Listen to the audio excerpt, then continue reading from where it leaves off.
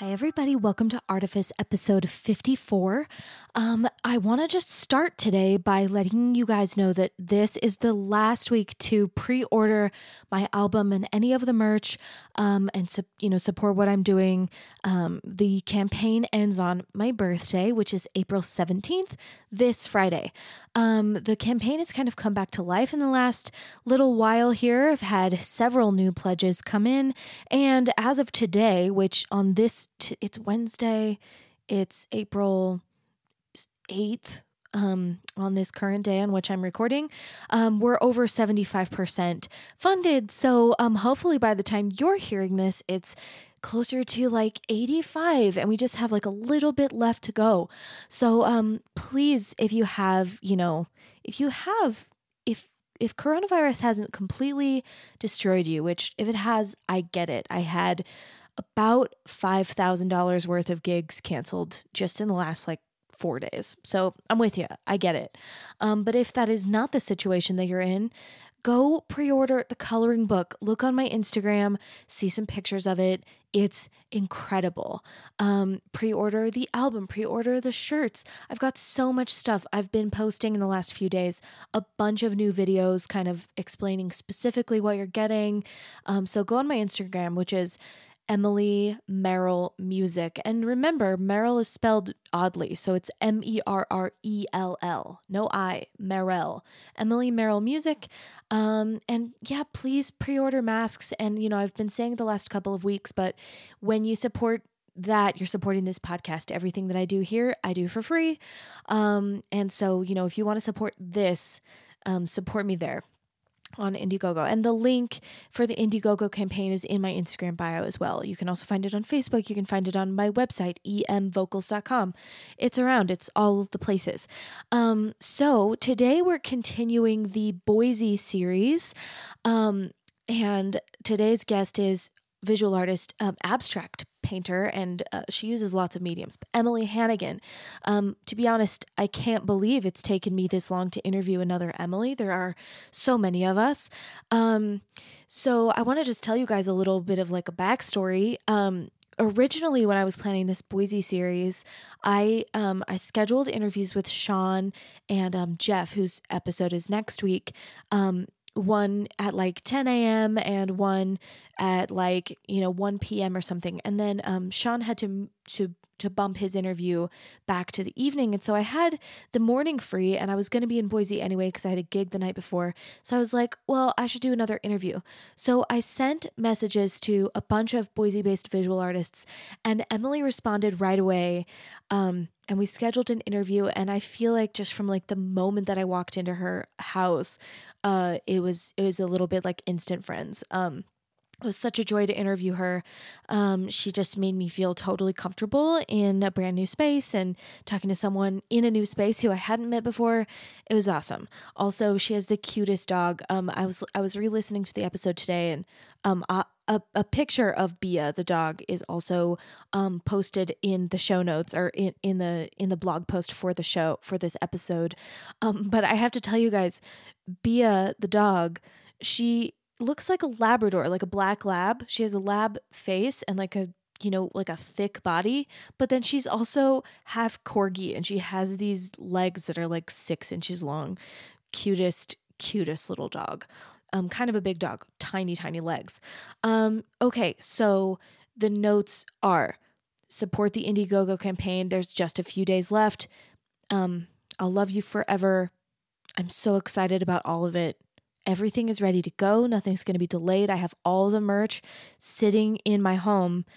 I can see most of it from where I'm recording this. I've got incredible packaging. It's very thoughtful. I'm so excited about all of it. Oh, and one other thing. Because I had to cancel my live release show, I'm doing this giant interactive digital launch. And so you can join that on my website. You just basically have to join my mailing list. Listen, I'll understand if you want to subscribe after, but if you want to be part of this awesome art extravaganza that I've put together, it's interactive. There are challenges. There are contests. I'm really excited about it. It's free. it's just a cool thing. So go and join the mailing list, sign up for the digital launch, support the Indiegogo campaign in these last few days. And I'm going to now tell you about Miss Emily Hannigan.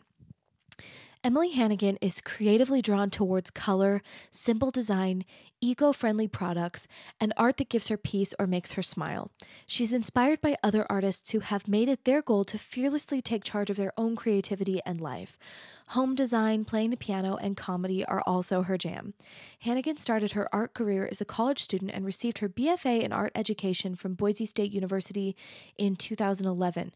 She creates artwork that is influenced by her surroundings, individual perception of the world, and specific life experiences. In exploring these elements, she is searching for a state of personal contentment. Each brush stroke and mark made is an extension of herself. Often utilizing layers, she examines the variety of ways we live and the variety of paths our lives can take. In her free time, you'll also find her playing card games with her wife whilst their Corgi lab chills nearby. Okay, you guys, here comes Emily. Enjoy it. Sometimes art feels like magic, pure, visionary. And sometimes it's brought to you in part by focus groups and algorithms. And the makers of art are no different. We're creatives, sure, but we're also salespeople. We need imagination and imitation. We need deep, meaningful connections. But we also have to network. Yep, even if you're an introvert. And that's my point. Balancing vulnerability with veneer is tricky, and it's a struggle we don't often share. So let's share. I'm Emily Merrill, and this is Artifice. Today's episode of Artifice is brought to you by The Voice Straw. Back in episode 36, I interviewed Justin Timberlake's voice teacher, the amazing Mindy Pack. Mindy just launched this incredible new product designed to improve the quality of singing and vocal performance through science and proper technique. The Voice Straw is a vocal training tool for singers, actors, and speakers. It helps relieve tension, strain, breathiness, cracking, and flipping in the voice. Scientifically shown to improve singing technique, a must-have tool for anyone looking for vocal success. Head to www.voicestraw.com and enter promo code ARTIFICE10, that's all caps, ARTIFICE10, for 10% off your purchase today.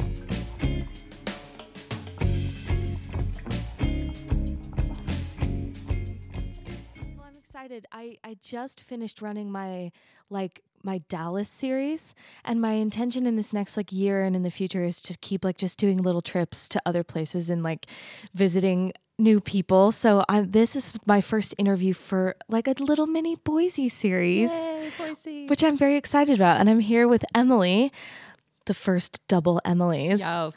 And yeah, we can talk about anything. If you want to switch gears at any point, just go for it. I welcome all tangents. It's just a conversation that happens to be being recorded. Love it. Let's do it. So I like to start with people by asking about what you were like as a creative child. So either what you remember or what you've been told you were the earliest manifestations that you were into creative stuff. That is such a great question because it really makes you think, it's okay, I'm an artist now. I'm in my 30s. Cool. Where did it all begin? Yes, totally. So I love reflecting too. That's as an introvert, you just like to sit back and just think. And that retrospective storytelling I think is also really meaningful. You don't know. I mean, putting a narrative on the past is who knows what it is, but it is interesting. It's interesting. Yeah. And who knows what all I remember accurately but so long story short, I grew up with a brother, an amazing brother. He lives in LA currently. His name's Nate. Hey, Nate. Hi, Nate. Shout out, Nate. And he's an artist. He's phenomenal. He can paint your face and it looks like your face. Wow. Out of oils and stuff. And he had that gift starting, he won art contests in second grade. And he's older. Okay. We're really close in age, like 17 months apart, super close. Wow. So that was my first exposure to seeing art happen that close. And I just never really thought of it myself as an artist because I couldn't do that. I can't paint your face. So to me as a 7-year-old, it's like, well, I can't paint your face like he can, so I'm not an artist. And it's like, well, turns out that's not the case. Such an interesting thought to be having as such a young child. Before you say more, I want to know, are your parents artists too? No. But I have learned my grandma painted and I think her dad painted. Cool. So we do have it in our past. Yeah. So your brother was like, I mean, you're talking about from a 7-year-old perspective. I don't want to like talk too much about your brother, but I feel like you've already told me it like matters to your self-concept. I have so many more thoughts. So it's like, as a 7-year-old, 8-year-old, or however old I was when I was watching my brother be amazing, which no fault to him. He's humble. He never rubbed it in my face, nothing. I don't even think I realized that I was just comparing myself to him, being like, well, check that off the list. I'm not going to do that. I'm not going to even try. But I will say it's always been in me, just in other ways that I quote unquote never considered, like art, right? Yeah. So like I did little Sculpey figurines that you bake in the oven. Sure.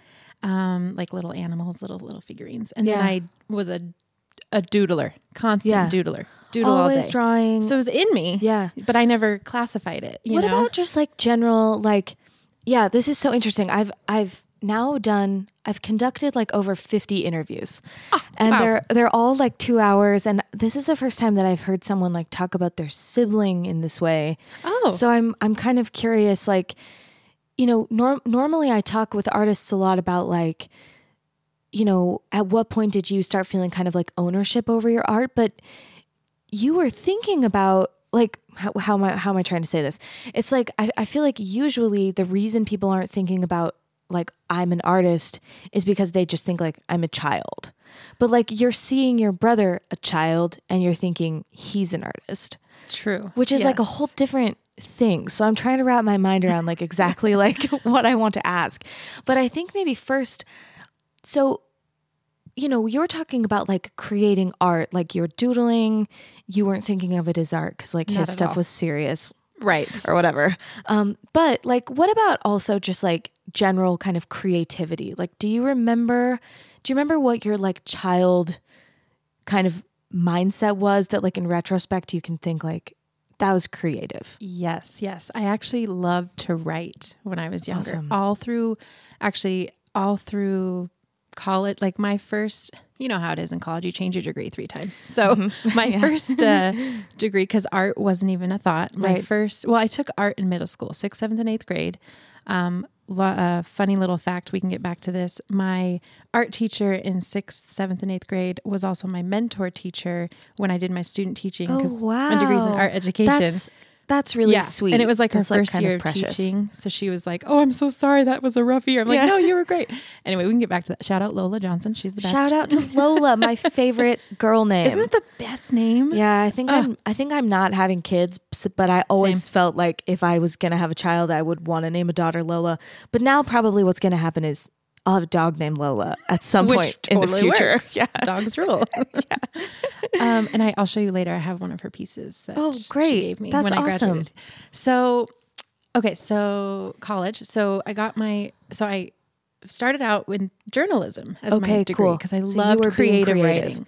Okay. Like making up stories. And I did that as a kid along with the doodling. And also like, I don't know if I like to be tidy and organized. So like creating like neat sort of organized grids. Absolutely. I'm so like that too. I had to find a way to express it. Yeah. And so since that's what I did. If someone was asking me this question, especially if I hadn't been thinking about it like I do, because I ask this question all the time, I would give a similar answer. Like I've been told that I was always like sorting things, putting things in little piles. Like still do it. And I love, like, there's almost nothing that I love more than like a box with like things in it. A little box. Or baskets. Box. I buy baskets and I don't put anything in them because I just love baskets. I'm the same. I love little boxes. I love baskets. Like containers just like bring me joy. Me too. So I mean, I love talking with professional artists about like the art that they make money with, but like I'm so interested in just like the origins of this like creativity and like where it comes from. So you were being creative in these, like you were creating order, you were creating like patterns, you were writing, you were storytelling, you were starting to experiment with visual art, but you had this idea that like my brother's the artist, which like absolutely with siblings, and I think especially with siblings that are close in age, identity is so hard. And I was dealing with so many other identity things too. Yeah. That was just so secondary, learning Sure. that I like actually proclaiming that I'm an artist honestly probably didn't happen until I was 29 or 30, Yeah. 28, 29, 30. I'm 33 now. So It's new. it is new. That's all. I mean, I love that you're Even though saying that. I got my art degree when I was 24, yet I didn't get it. proclaim it. It's really hard. I mean, that's another thing. I mean, we'll get into that in like section 3. Oh yeah. So I do like to try to kind of connect a through line. So Love. you're doing all this creative stuff as a little kid. Can you tell me, like, I'd love to just get like track the like evolution of your creativity, like maybe up to like middle school. So what was going on between like when you're 7 and when you're like in like with that teacher? Yes. that you liked? Yes. So once I hit Lola. she's the best. Once I hit middle school, I did take an elective in art class. And so up until that point, honestly, I don't remember much, if I'm being honest. I don't remember. You were probably doing the same stuff. Yeah. Okay. I really don't remember much from, middle school is when I really started to have It solid usually memories. is. That's Isn't when that weird? Well, I mean, I think that's when adults start treating you like they want you to be a little Good more point. serious. Good So point. that's why I specifically I want to know what's happening before you're old enough that adults are starting to be like Yeah. giving you assignments, Right. And I just remember my brother and I were really, really close. And so we played a Yeah. lot. We played outside all the time. We rode bikes, and so that's mostly what I remember from, growing up until 6th grade. And then 6th grade hit, you've got to pick your electives. And I can't remember the options, but art was definitely like, I'm going to try that. Let's do it. For sure. And I wasn't intimidated at all. And that is why, fast forward a little bit, I didn't take art in high school. I was so intimidated. Oh. Yes, which is like a bummer. I missed out on 4 years of amazing classes probably. It's just this like human development thing though. Like you're a teenager. So I you can graduated high forgive school it. early. I wanted to get the F out of there. Yeah, I can relate to that. Yeah, I was just like, But you weren't intimidated in middle school. No, I don't know why. I was still Yeah. innocent and young and like, free. Yeah. I don't know. The world hadn't gotten to me yet. But Yeah. my awesome middle school art teacher was very encouraging. And also I had made a friend in 6th grade, Sarah Echeverria. Hey, Sarah. Hi, Sarah. We don't really chat anymore. She's got 2 kids but Instagram followers. So, it's nice. Sure, You can yeah. at least keep. I'll try to remember to She's an amazing shout artist. out. I'm keeping track. Nate, Lola, Sarah. So many, and the only one I've seen recently is my brother. The other two I haven't seen in years, but they still have an impact on me. You'll have to tag them so that they know. Yes. Totally. So Sarah, she's who kind of, like her work, she does these fine detailed drawings, illustrations, and she makes these really cute cards now that are funny and like just so cute, like stuff you'd see on Etsy, that are just adorable. And I just remember watching her make her work in middle school and be like, oh, I want to do that. But that wasn't in my wheelhouse. And so again, I thought, well, if I can't do that, then I'm not an artist. Yeah. So I had this mental block and I didn't talk to anybody about it. I didn't know it was, I probably didn't even know it was a block, honestly. Yeah, you don't have the language at that age to even. Yeah. That's why my listeners probably will be like, Emily, you're always talking about this. But I feel like those of us who make it to adulthood and continue being creative, we all have stories like this. And I think so often it's just like, it's happenstance. It's the kinds of things you might not think about that'll let us keep doing it. But that little thought that you're having that at that time when you're like, I'm not an artist, you don't even know it's a thing, but it's such a thing. Totally. And if other things weren't also happening, that might have been the last thing. Right. Which is why it's just so important to me to I don't know, nail in this idea that there's nothing about those of us that become professional artists that is just better, bigger, more passionate. It's just I don't know, somehow getting around those little things. Yes. There's no one way to be an artist. There's no right way. There's no wrong way. And it took me a long time to realize that that if I want to do abstract and mixed media work, Yeah. turns out I can, and people like it. And even if they didn't, that's okay too. Yeah. And it took me a long time as well to finally make work that I wanted to make for me versus, I was doing, and there's no harm in like, little, planters and tote bags and things like that. But I was making those, this was probably 5, 6, 7 years ago, making stuff like that because I thought that's what people wanted. And I thought no one's going to buy my abstract paintings. Yeah.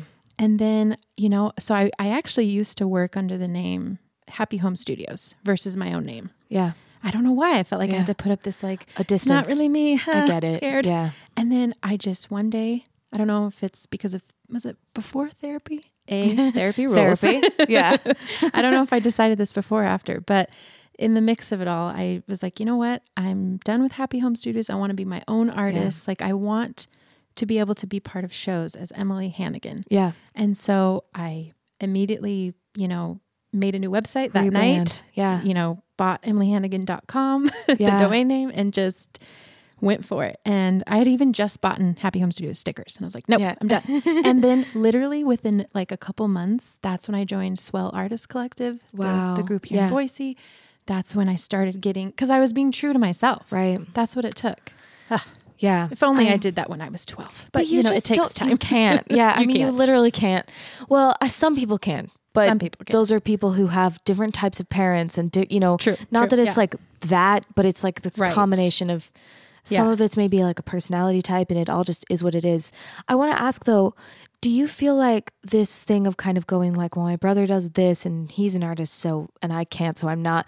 Do you think you were feeling like, and then your friend Sarah, do you think you were feeling like, if I can't do all of the kinds, I'm not? Like, do you think you had an idea that like you needed to be able to do everything that other artists were doing?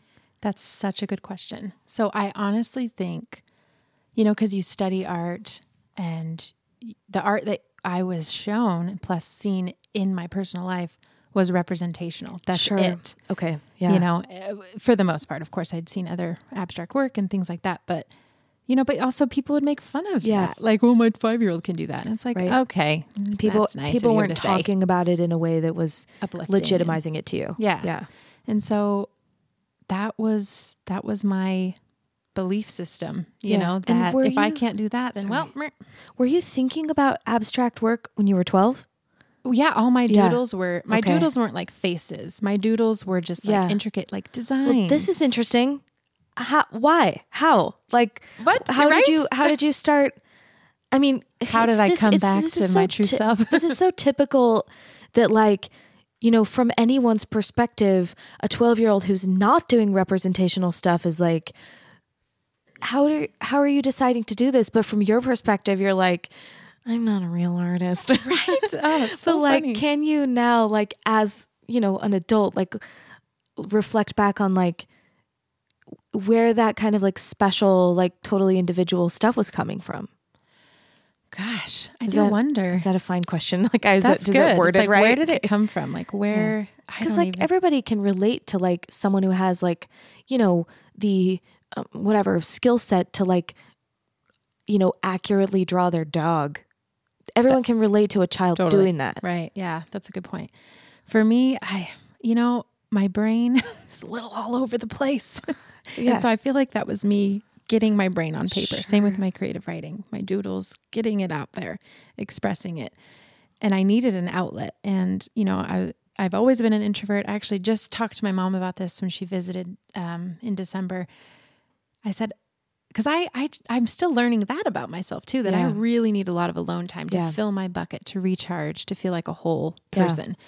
And I asked her, I said, so was I like that as a kid? She's like, oh yeah, you used to just go in your room, just excuse yourself. And I'm sure like that's that when I would doodle and all that, or organize my little trinkets, my clay figurines that I had made. That's what I did too. I didn't make my own, but I collected like a Disney porcelain figurines. Fun. And I did the same thing. I would go in my room, shut the door.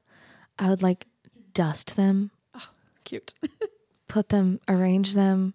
I still like, I remember that feeling of like, just, I'm totally alone. Oh, I'm just organizing I wouldn't call them toys. you know, treasures. They were treasures. They were treasures. If my mom, she's not living anymore, but if she was listening to this, she would be like, yeah, Emily's treasures. Because I was always like, my treasures. That is so funny. That's cute. We're cut from the same cloth. We really are similar. We chatted for both like 5 minutes when you got here, and I was like, okay, what's happening? Have we known each other for 10 years? Perma friends. But I find that this happens all the time. Like like, this is just me, but I'm so inclined to like fall in love with like everyone that I talk to. And then I just feel like, and then like perma friends. Love. It's just sold. It's what you get with me. That's awesome. Yeah. Okay. So I want to hear you talk more about like, I mean, maybe I think I'd like for you to talk about how you now would talk to like a child that was like you, who was doing abstract stuff. That is so good. Yeah. Tell beautiful. me. Tell me what you like. What would I tell baby Emily? Yeah. What would you want a child like you to know about like her abstract contributions? Love. Well, I would tell that little kiddo that express yourself, put pen to paper, do whatever feels like you, and don't let anybody tell you that it's bad or wrong, or just do you. Like, if it feels good and you want to do it, then do it. And you don't even have to define it as anything. Yeah. Except you're just doing it. Yeah. Putting pen to paper, like I said, or paintbrush to canvas, whatever it might be. And if I had been nudged a little bit more in that direction, it could have ended up differently. But I don't think the people in my life knew that I needed that nudge, because I really didn't talk about it. Totally. So that's no, fault to them, but I would love, just like to encourage and say, like, what is that? What like, explore that. Like, even like take the time to be like, do you want to explore, like ask the question, do you want to explore that? And like, look into that more. Funny, like that's what children need. I teach. We just need to not put them in a box. Yeah. And not set those expectations on them and stress them out.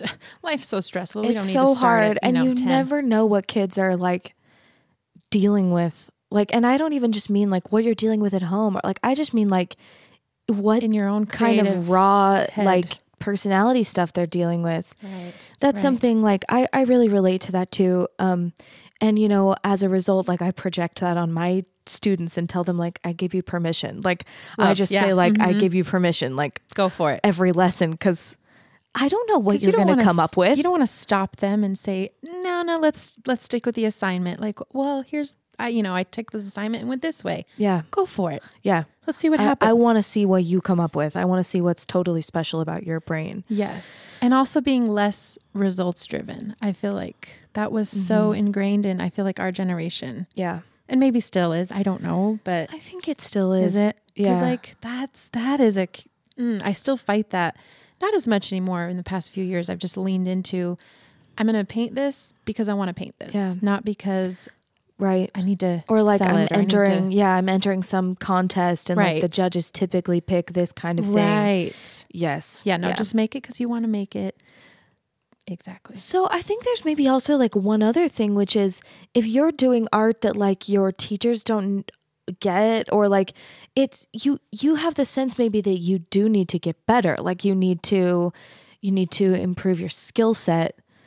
And if you're doing something that's kind of like outside of the available curriculum, you might, even as a child, even if you go like, I know that this could be cool, like I also know it's not professional level and I can't see a connection between me and you might stop yourself from exploring and testing that out. Yeah. Because why? It's not going to sell, or it's not going to, that's tricky.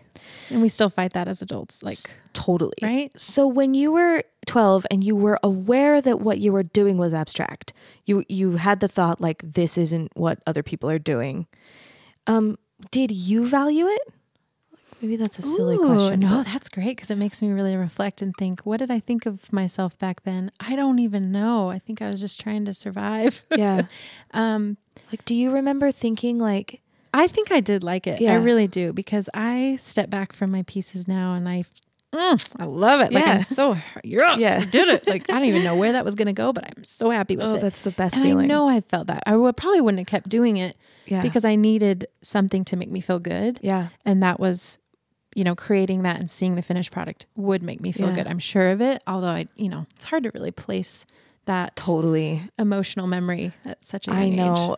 it is impossible. That's why but it's a good question. It's like, okay, let's think about that. Well, maybe like a related question is, do you remember ever thinking like, if people could kind of understand like where this is coming from, then they would like it? Or like, I mean, was there a sense of like, I wish people could understand like what I'm doing?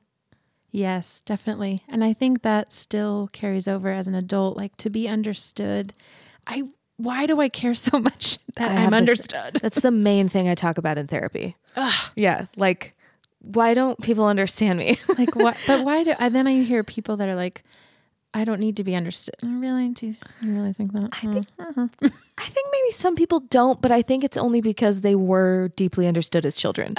Good for them. You know what I mean? Like, I think if you were misunderstood as a child, you have like a permanent mission in life to be understood. Yeah, I know I do. Like, yes. That's why I have a podcast. You know, it's also because I want to understand other people.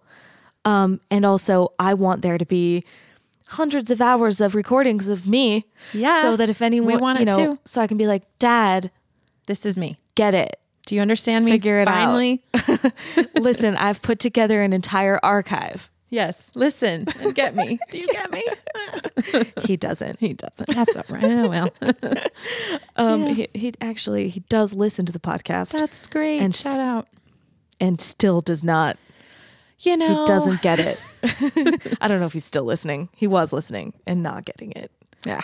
Dad, listen harder. Listen. Yeah. So, okay. So you were kind of having this thought of like, I want people to understand me. I'm not sure how to like ask for it or verbalize it or anything. Didn't know how to articulate. But you kept making things. You just got insecure. Absolutely. Okay. Yep. Is that right? Yeah. I pretty much never stopped making. That's awesome. I always was creating in many different forms. And I've pretty much tried it all, you know, and then, so that gap between 9th grade till college, I was very into sports. I played volleyball. I played tennis. Cool. I played softball.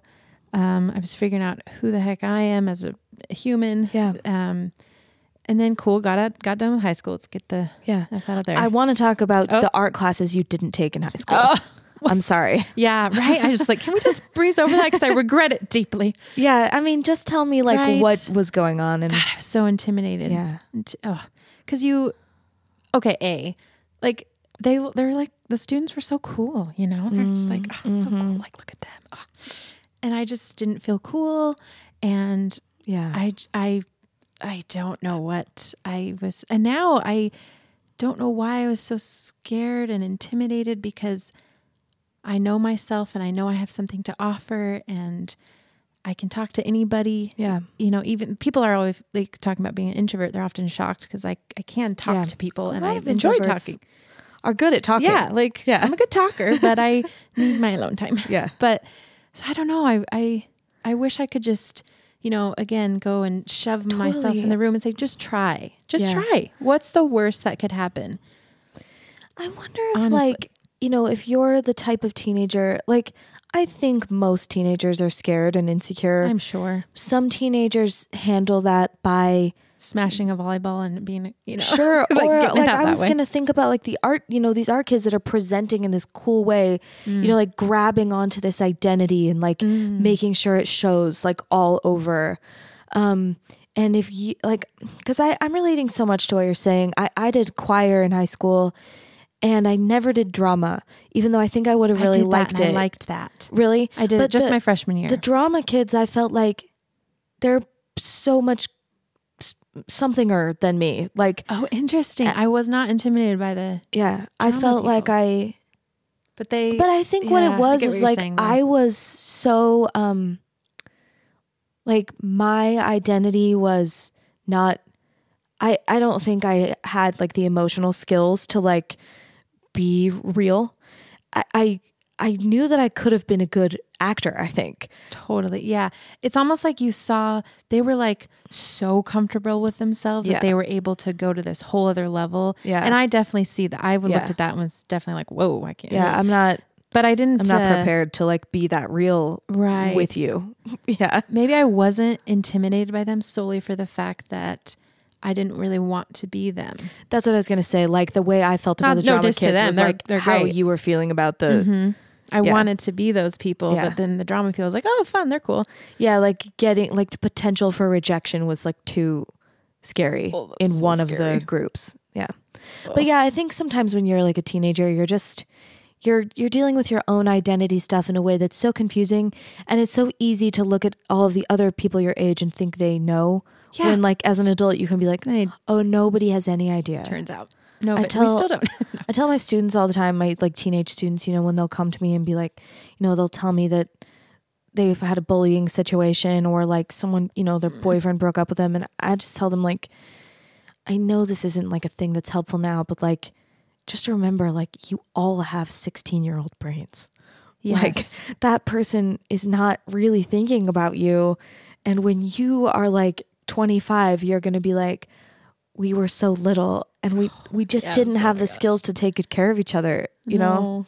So I think when you're in that, it's so easy to forget that like everyone is as uncooked as you are. We are. We don't know what the heck we're doing. And I look back at myself at that age and I think, you know, it's all good. You are where you are for a reason. That had to happen maybe to appreciate where I am now. And I really don't deeply regret, you know, not taking art classes. It's definitely like it's just kind of like imagining what you could have. What if? Yeah. But, you know, I didn't. And then college happened. And college, I look back on that and I think it's so crazy how the twisty turns happened to get me to where I am. Yeah. Had I not taken, can we talk about college-y stuff now?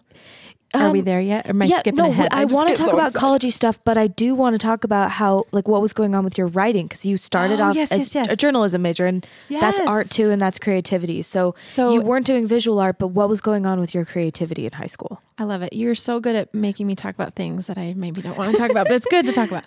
So high school. So yeah, I took a bunch of writing classes in high school and I loved it. Just creative writing. I always did good at it. Like the teachers always gave me praise. So of course I wanted to do it more because who doesn't want more praise? Especially that young 16-year-old brain and heart. Yes. So I wrote like crazy, loved it. And that's why when I graduated, I thought, okay, I'm going to be a writer. Journalism. I want to write. Yeah. Like and you were doing drama too. I would do that. And just freshman year I did, I think I was Fern in Charlotte's Web. That was a hoot. Charlotte's Web. That was cute. I wore pigtail braids. Fern is like, I think again, because we're kind of the same age, that's a name that feels like so feminine to me. Oh, it's so good. Like I always think like Fern.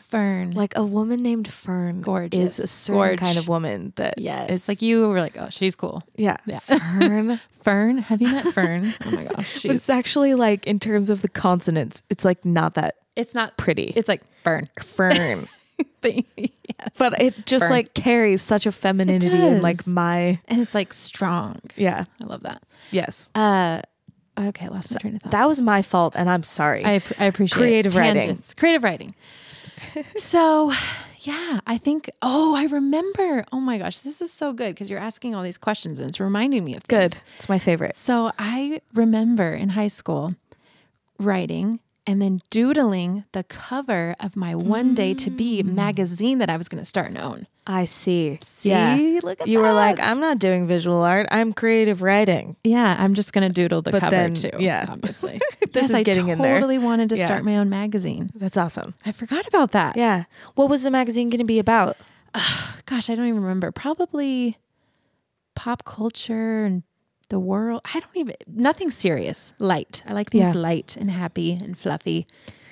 At least what I want to give to the world. Were you thinking about big stuff? Or were you thinking about big stuff but wanting to assimilate it light? Or just thinking about light stuff? Yeah. You know, not to get too deep into my childhood, but my escape was, it needed to be light. Yeah. You know? Sure. I have a wonderful mother. The dad side wasn't so great. So I get it. Yep. I already told you that I get it. Yes. So my mom, my brother and I were tight. Very lucky to have them in my life. And we made it through on the other side stronger and we're all happy now and it's great. Yeah. But so, you know, when I hear stories like talking to my wife about our childhoods and comparing them, I'm like, her stories, I'm so happy for her.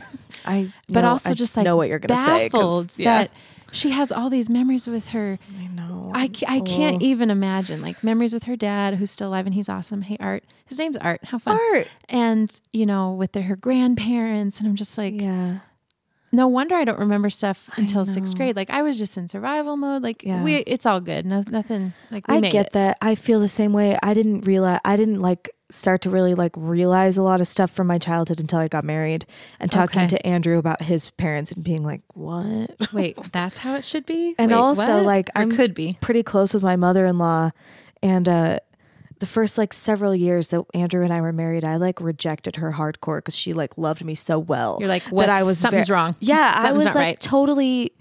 I was skeeved out about it. I was like, I don't trust it. I don't know what your game is. And then I was just like, oh, you love me. Oh, you like deeply actually love me. You love me. Turns out for who I am. Oh, just me. Yeah. Oh, all right. Oh, okay. Oh. Yes, please. Okay. Yes. Yes. You're welcome to. But yeah, no, I so relate to that. Like, yeah, it's so that's when you're reflecting on your childhood and you have these trauma experiences that you're trying to navigate with therapy. Yay, therapy. Therapy. Shout out Tia. So many shout outs. Samantha. Good job, Samantha. Thank you. She listens too. Oh, I love it. Oh, I'll be sending this link to Tia. No pressure, Tia. Yeah, I'm happy I made it here, but so I met my wife when I was quite young. I was 24. Okay. Yeah, just to me, finishing that's school. Yeah, because I went to school later, graduated high school early, got an apartment. Did you leave? Worked full time. You were living nearby where you kind of grew skipped up? college. We'll get back to that. Okay, that's fine. Yeah. Yeah, I was born and raised in Boise. Okay. I did live in Oregon for a stitch. Oregon is so pretty. I love Oregon. Lived with my mom for a bit and was a photojournalist actually. So Sweet. like kind of a tie between, we haven't even talked about Yeah. that yet. We'll go back in. We'll get back. You're good at like staying focused. I will take you back to freshman year. Thank you. And so I don't remember what I was talking about. Look at You were that. going to say something about your wife and She's the her cutest. childhood. Oh, her childhood. Yes. Oh yeah. Okay. So we met when I was Art. quite young, 24. I actually was still in college when we met. I was doing my student teaching. Okay. We'll go back to that. And so I still didn't know what the hell I was doing Yeah. at age 24. Thank you, Haley, for sticking with me through Yeah. all of that, me figuring out who I am, still growing up. Gosh, the struggles were real, like in myself, you know. And the last 9 years, I've really figured out who I am. So it's like, it's so funny when you compartmentalize like, okay, childhood, what was it like until this age? Yeah. And like each chunk of time, there's almost like a different revelation. I know. That's why I like to do the podcast like this. Like what's going on during like your, like before you're 12, where it's just kind of free. And like, for the most part, I think we're not labeling a lot. Right. Yeah, I wasn't. You were a little because you were like, my brother's an artist, but yeah, but not labeling too much. Then in like, in like the teen years is when like you might start having some validation, which might start making you feel more confident or less, or guide you down a certain path because you want to feel good like that, like the writing. Yeah. For or me. like it might make you kind of decide like which medium. Yes. Because I think a lot of us are creative in a lot of ways as kids. And we choose a medium based on what our school has available. I think some people are like, I'm a musician. Some people are like, I've been drawing since I could hold a pencil. But I think a lot of people are like, I'm creative. I need to create. I have stories to tell. I have, and we fall into what medium we had the resources to Yes. get training in. It's so interesting. I completely forgot to mention another creative outlet that was actually a really big one. I took piano lessons from age 6 to 16. And I loved it. That was another outlet that I completely spaced because, It's I so don't weird. really play anymore. I have a nice, full length weighted keyboard that I could This play. thing that's happening to you right now, You're it like happens bringing to up most of my all guests. like, oh yeah, They're I like, took piano lessons I for used 10 to do years. poetry. Yeah, it's I did that too. I love poetry. yeah. See, I've always had something. But then it's like We're lifelong I creators. think it can be easy to like look at where you are now and like only pay attention to like that line. Yes, because When like it's really this weaving web of all sorts of things. and while you weren't taking art classes in high school, you were doing all this other creative stuff that was like still preparing that creativity, which I think is such an important note. And I want to encourage children to not like pick a thing, It's true. like your creativity is the thing that's important. Yes. And I should point out, I was incredibly privileged and lucky to take piano lessons for that long. And I actually, my brother took piano lessons. This is back. Love you, Nate. Really, I'm not. This is my issue, not yours. So he took piano lessons for like 6 or 7 years or 8, something like that. And same piano teacher. I took him for 10. And I'm good. I can sight read. I can play. 10 years worth of lessons. You're decent. And my brother, again, Nate, love you. He can write his own music. Yeah. He is phenomenal. Yeah. And so I kind of stopped playing. And then when I was in my late 20s, we finally bought a keyboard and started playing again. And I really did miss having just the ability to play, like having it available for me. And it's something now that I don't think, I don't have to be as good as whoever. I can just be me and play. Totally. Well, I'm having a thought, which is your brother was doing these like realistic paintings, but then kind of abstract with his music. Yes. And his then you're doing really abstract artwork and reading music. Whoa. So, but you're putting his things like they're better on both sides. I mean, not that you're doing that now, but I was. I'm just thinking like, this is an interesting thought to me because I feel like you could be on the other side of this and also be like, I can never read piano. I could never read music. Oh. My art is so like, it's not abstract. Like, it's just, I don't know. It's maybe just the fact that he's your older brother. That's the reason you're not framing it like the total opposite. Like I could easily be like, you know how to read music? Like that's incredible. That's what I'm instead saying, I'm like, I can't write my own. I suck. That's what I'm saying. Yeah. It's like, so it's interesting. It's like it's some kind of evidence that you just have different minds. Yes. Not that you have different goodness. Different levels of goodness. We're both good in our own way. Yeah. Yeah. So did you finish talking about piano? Yeah. I mean, those, I can't believe I blocked that out. Not block it out, but like we're on a different You're just not level. thinking about it. Yeah. Because like we did 2 recitals a year. So you had to talk in front of people and like say a little paragraph sometimes. That's huge. I had to wear tights because that was before I was like, I reject the I don't do skirts anymore. I mean, I wore a dress to my wedding. So that's what I wanted. But a short one, to the ankle. Yeah. But tights. Ugh. Tights. Why? I do wear tights sometimes. Okay. They do keep you warm, I guess. They're just so constricting. I think when I wear them, it's just because I want to wear a shorter skirt, but it's like, it's too cold. Yes. A winter situation. Perhaps. A winter situation. Yep. A fashion moment in winter. You got to do what you got to do. That's the only time. And I do perform a lot. So sometimes I wear tights on stage. But generally, I agree. Hi, Bia. Oh, Bia. She clunked her head on the coffee table. She's tired. There's a cute dog on my foot. She's the best. She instantly fell in love with you. She's not even laying by me. She's laying by you. She loves me. And you know what? I really appreciate it because my dog doesn't really care about me that much. How I'm chopped liver over here. She's like, oh, new person. We're best friends. See ya. Oh, I love her. She's so cute. She's sweet. She's 10, so she's got like the white. She's getting a little white. Eyebrows. My gentleman is 8. Oh, and he's also getting a little. He's getting a little white face. A little bit, especially the eyebrows. Yeah. So cute. So cute. Okay, are we? Yeah. Okay. Sorry. No, good. Talk to me about like choosing to major in journalism, and then like what happened in your college years. Let's do it. Though, and that's good. Those are most fresh. Like really trying to talk about high school and stuff. It's like I don't remember much. It's important though. It is. I'm glad we talked about that because it reminded me of so many things. So writing was obviously at the forefront of my mind when I picked my major. So I knew journalism, bada bing. Yeah. And then of course there's other classes you have to take, like, different electives. Yeah. And I saw that there was a photography class. Cool. That would fit. Are those humanitarian? Something. I forget what it fell under. Some requirement. Yeah. Probably like humanities or like, communications maybe. Oh yeah. Maybe that was it. So I signed up for a photography class and it was a black and white film class. Cool. Yeah. And I happened to have an MFA student as my teacher. Cool. And it's so funny. She was so important in my life, yet I do not remember her name.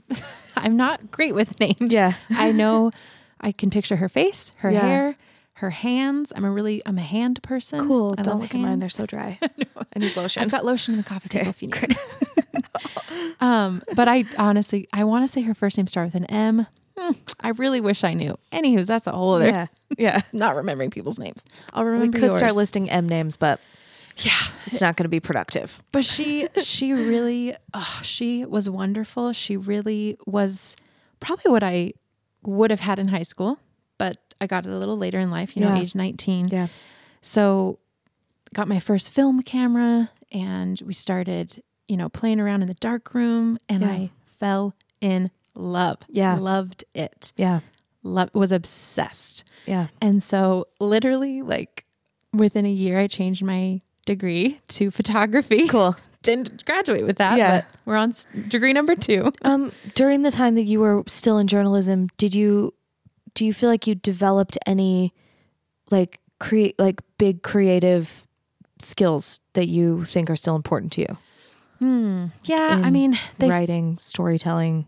I think so. I think they really encourage you to explore different things and different possibilities. It was so quick, if I'm being honest. I switched my degree rather quickly within the first year. 2 semesters. Yeah. And especially in your freshman year, you're just like, what happened? But I had a couple teachers that I really did like that were, again, kind of telling me good things about my writing and it felt good. And nurturing that creativity, I'm sure. It was a positive experience. Yeah. But photography really, Fell in love with it. It just, something happened overnight and I was like, whoa. Yeah. And so took that class and then immediately switched and another reason too, with the journalism degree, you have to take a ton of speech classes and debate. And I don't want to do that. Yeah. So I was like, let's just go ahead and How switch about this. photography? Yeah. And then I really, I wasn't, okay. I dove in, I was part of the art department. I was part of the photography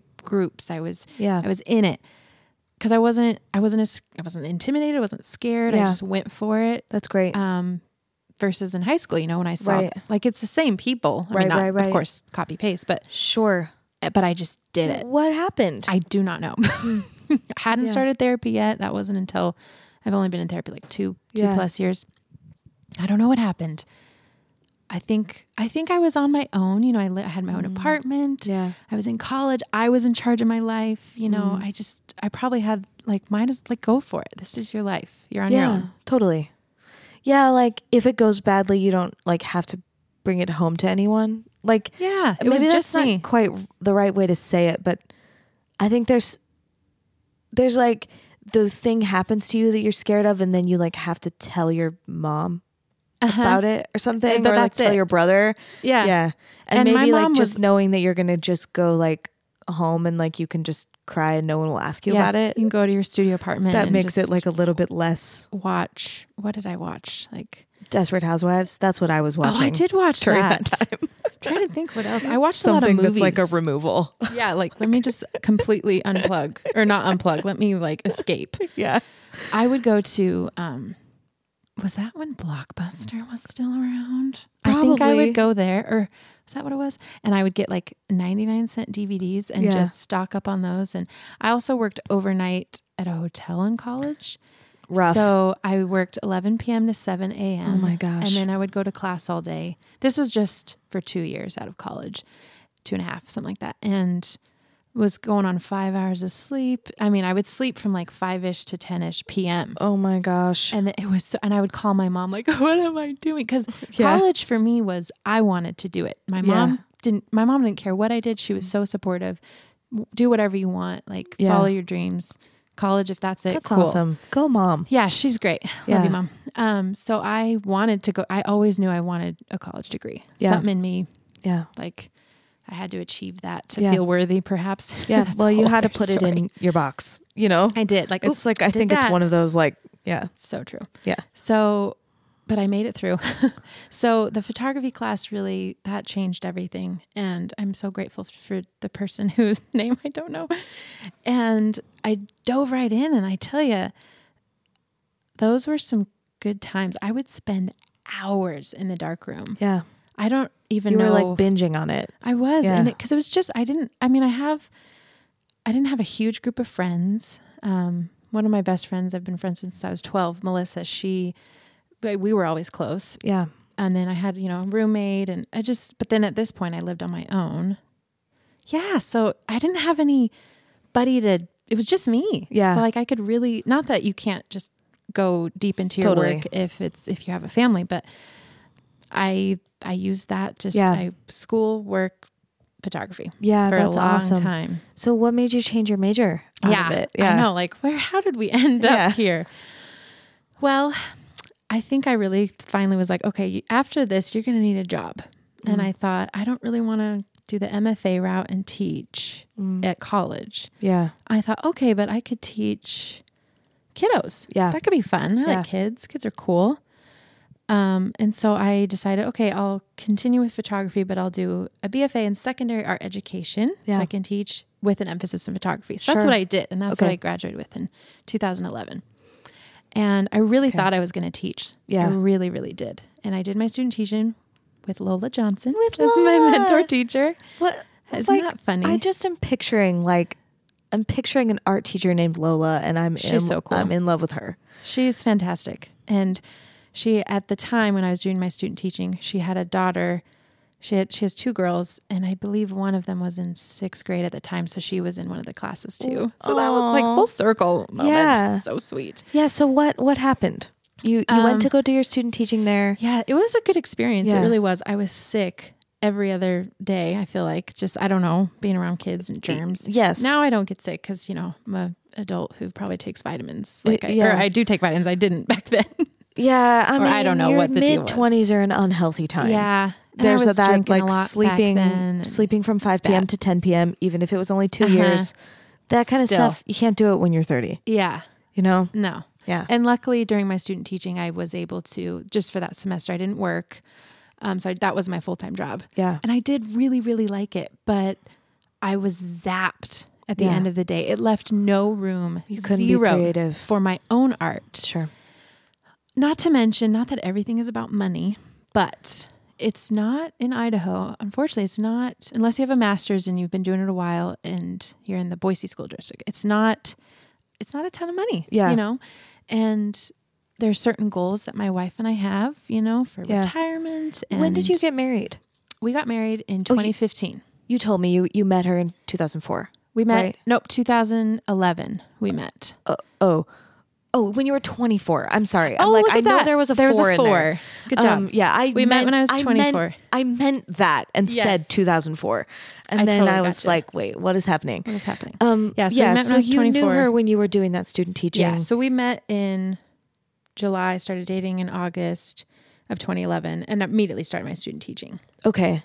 And you were already like having some goals and kind of thinking like, or you were teaching for a couple of years and then you got married and...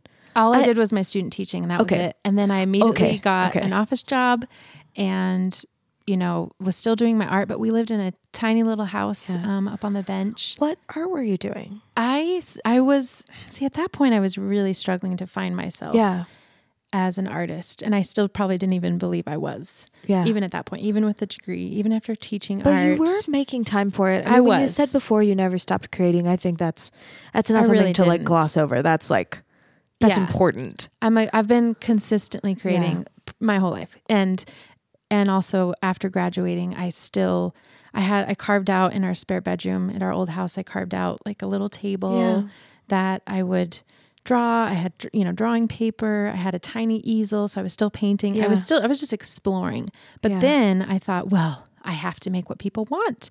So I opened an Etsy shop, created the Happy Home Studios brand, and was making tote bags and coasters and all sorts of little like objects that people could use. Yeah. And they were really cute and they sold, here and there. Yeah. But it wasn't fulfilling for me really deep down. And then you had the office job that was not at all art related. Oh, no. Mm-hmm. Okay. Yeah. And so how did you feel? I liked that I could get a paycheck and I could turn it off at 5. Yeah. And then and then be done. And that's, I still do that, a different job, but one. And I'm so fortunate. Like I have so much free time that I don't even if I don't create throughout the month, that's on me. I have tons of time to do that. Yeah. So back trying to find myself, it really wasn't until what I mentioned earlier when I flipped the switch and decided to make what I wanted to make. Yeah. When I, took on. Remind me, when was that? So that was probably, I can't remember. Were we married? Yeah. It was probably like 3 years ago. Okay. Yeah. Like not so that long ago. There was like a good, 7 years like in there 6 between years. when you finished school, decided I can't teach, I can't do this. Mm-hmm. And not can't, but like, I don't want to. Yeah. As an introvert, if you look up one of the worst jobs for an introvert, it's like teaching. Yeah. You can still do it, but you really I teach have to one-on-one, which is like, see, that I could do. Yeah. I would like. It's hard in its own way. Like for me, it's difficult, the switching. Like, I'll be teaching like an 8-year-old girl and then like a 55-year-old man. That's a hard transition. Yeah. That's a hard. And so that part can be like really emotionally draining to kind of It can. switch. It can really zap But at you. mostly I really love it. But I do like the teaching one-on-one. a whole room of children. That's exhausting for me, just my personality. And I taught, so when I was 22 or 23, I taught piano lessons to some kiddos, like 4 to 7. Cool. And I really like that because it's 30 minutes, it's one-on-one. And that was helpful when It's I didn't kind of have fun. the hotel Yeah. job. Yeah. So Yeah, so I want to know, like, during those years when you were doing Happy Home Studios, like, what was going on in your, like, creative, like, what were you thinking about? What were you, like, assimilating?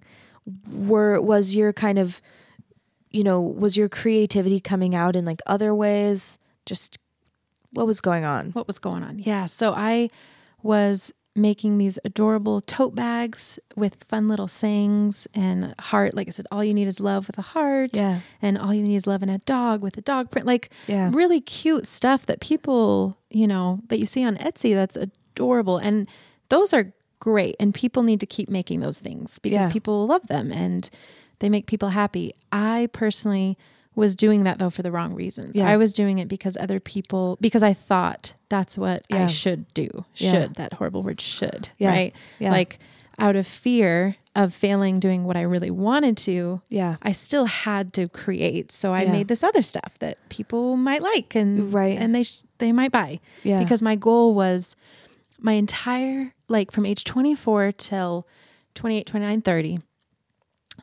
my whole goal was I want to make money doing art and it Yeah. has to be my sole income or I'm not going to be happy. Yeah. This or that. That's it. Yeah. Turns out not the case. I'm so much happier Yeah. once I let go of the financial side of art. Which to some people that might be like, well, that's backwards. You should 100% be making all your money on art or you're not Yeah. an artist. Not true. Yeah. I'll tell you that right now. It is a-okay if you have a regular job. Totally. You're still an artist. Well, sometimes I think you can, I mean, not even sometimes, like you're a perfect example of a situation where you can't make the art that you really need and want to be making if you're trying to make that your main income, which I think is like for anyone who is wanting to make stuff that is a little abstract, a little bit niche. I mean, I'm thinking any medium, like, so if you're a musician and you're doing any genre that isn't pop or like indie folk, Marketable to the masses. yeah, Yeah. then like, so for me, like, I don't have like a day job, but like my voice teaching is not art.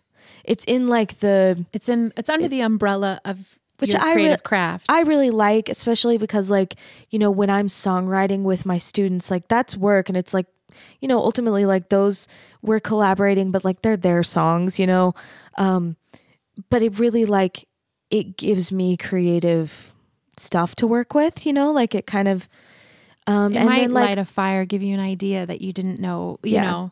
I like having it under the same umbrella, but I can fully relate to like feeling like if you're trying to keep it all under the same umbrella, it takes too much. It's true. And that even happens to me. I've had to get really good at drawing boundaries between like the art that makes money and the the art that's for you. Yeah, and hopefully that stuff makes money too. And hopefully it blurs together. Yeah. But I have to have good boundaries on like the time I spend on the one and the time I spend on the other. Absolutely. I really when I took the stress of making money for my art, like that's the goal. Like when I took that off the table, it just started flowing out of me. And honestly, having this space, you know, when we bought this house 3 years ago. Wow. She's going to say 3 because that's when. Yeah, that's when it all happened. Started therapy, and we stopped doing Happy Home Studios. Age 30. Yeah. That's when it all happened for me. I was just talking about this with someone else. Like, there's such a relief of like. There's such a relief being out of your 20s. 30s rule. But I know when we turn 40, we're going to feel the same way. Oh, I'm sure. It'll be a whole new, like... A whole new... 40s are the new 30s or something. And a whole new, like, level of just, like, not worrying about... Mm-hmm. Like, I just have to imagine your priorities just line up a little better. And you've not been caring as much what other alive people a think. little bit longer and can think, like...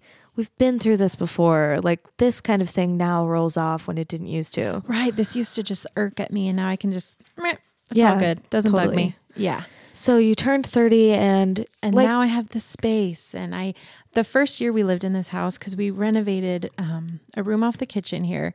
That's my art studio / my wife's puzzle area. She does cute little jigsaw puzzles. She's adorable. Makes them? Well, she just puts them together. She puts them together. I was going to say that's a big deal. She does 1,000-piece puzzles. I know for some people that's standard. For me, I look at those and like, I also get overwhelmed about puzzles. Out. But I'm like, the way that I am with puzzles is like, I look at them and I'm like, I don't want to start that. But then if I sit down, like I will be there until I'm the same. Done. Yeah. Yes. A couple Christmases ago, Haley's family came into town. Her sister lives outside of Memphis. Her sister, husband, and 2 boys. They're the best. And so we put a folding table out here with a Christmas puzzle. Yeah. And Hayden, Haley's sister's kid, Hayden, and my wife, Haley, were just sitting on that table just doing that puzzle for like half the day. Yeah. Just it's content it's like as addictive. Could be. It's the perfect introvert activity because you're totally doing it with people. Yeah. It's social and without chatting. You might talk a little. You might say, ooh, good find. Hey, Emily, I found the head of that thing. Oh, nice job. I think this is the horse's leg. Nailed it. You did. Yeah. Right? Good job.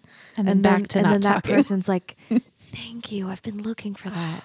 And then you feel so good. Peaceful. They feel good. And you could listen to a podcast while you puzzle. You could listen to a Podcast and puzzle. Maybe the TV's on for the people who are like, it's probably football. Or like Parks and Rec, or show you've seen 100,000 times just in the background. And then you get up for snack breaks. And then snack break. Okay, I lied. Puzzles are great. Okay, maybe we should start puzzling more. It sounds kind of nice. Yeah. Okay, I want to know though, is there you talked about it a little bit, but is there anything else that you want to say about like what led you to kind of have this thing of like, I have to do something different?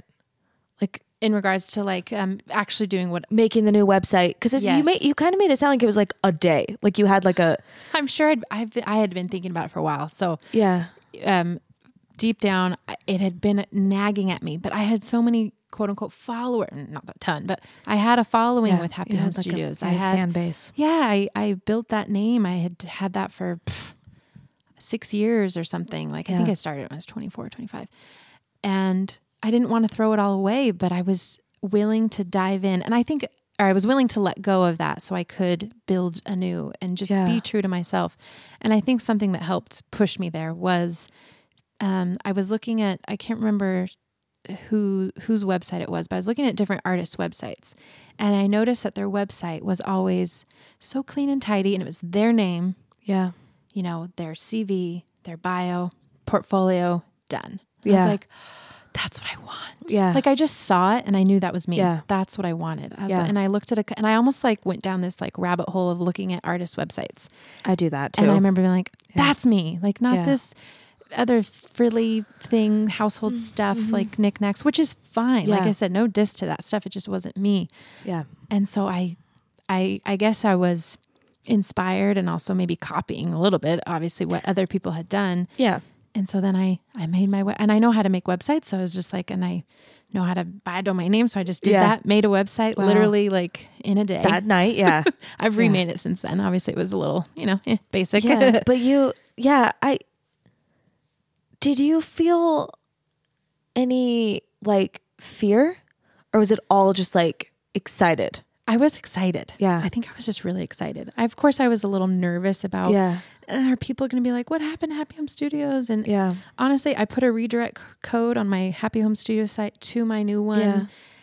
It was fine. If you want to keep, it was smooth and it was worth it. Maybe had you already started making new things that weren't okay? Yeah, so that's I was already the thing that I'm like, okay, were you still just making tote bags or what were you doing? Yeah. No, I was still painting and drawing all sorts of abstract and mixed media collage work that I look back at, like we were talking about earlier, and I was like, yes, love it.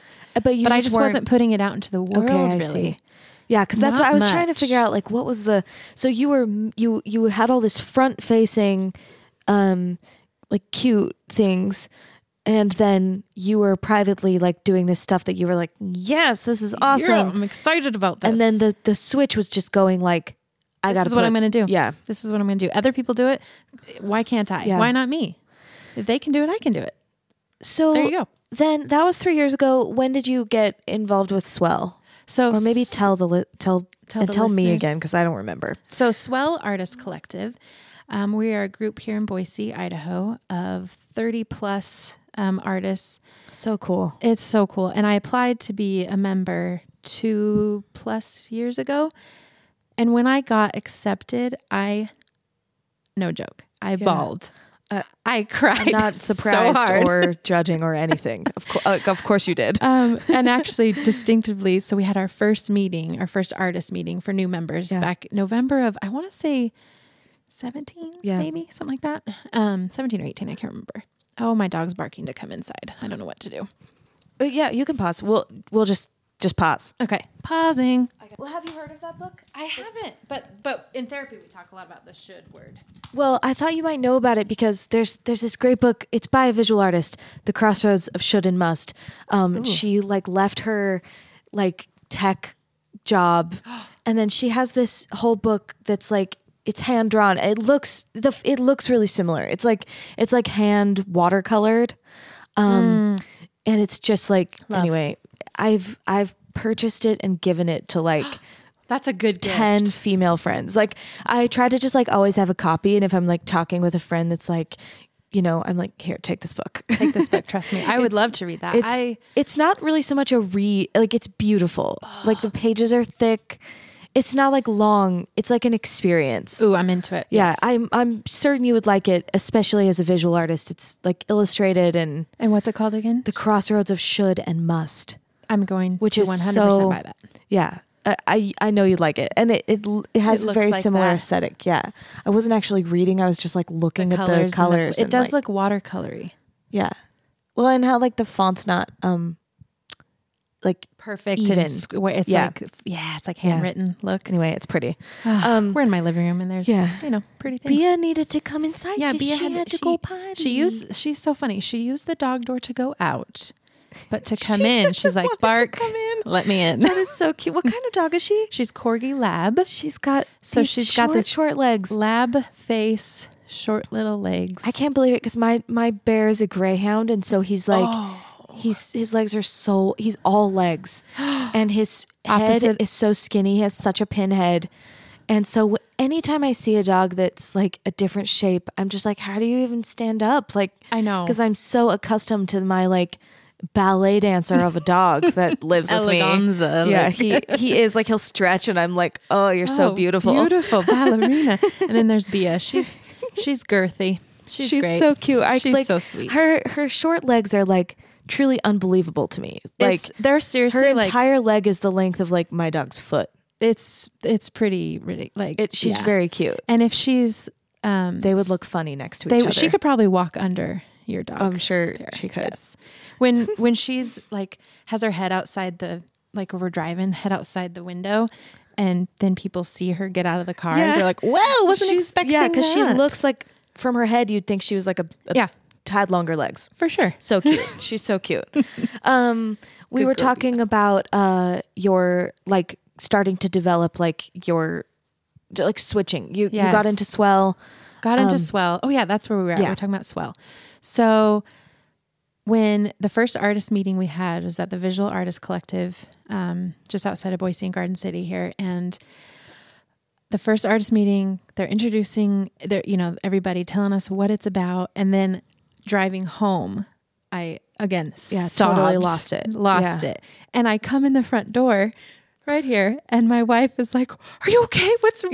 What's wrong?" And I'm like, so happy. And literally through sobbing, like, I'm just so happy. I'm an artist. Like I like said the words, and she was like, "Oh, like of course," and hugged me, and it was so sweet. But there you go. It's almost like I needed that outside validation because my mom and my wife were always saying wonderful things about my work, but they have to. Yeah.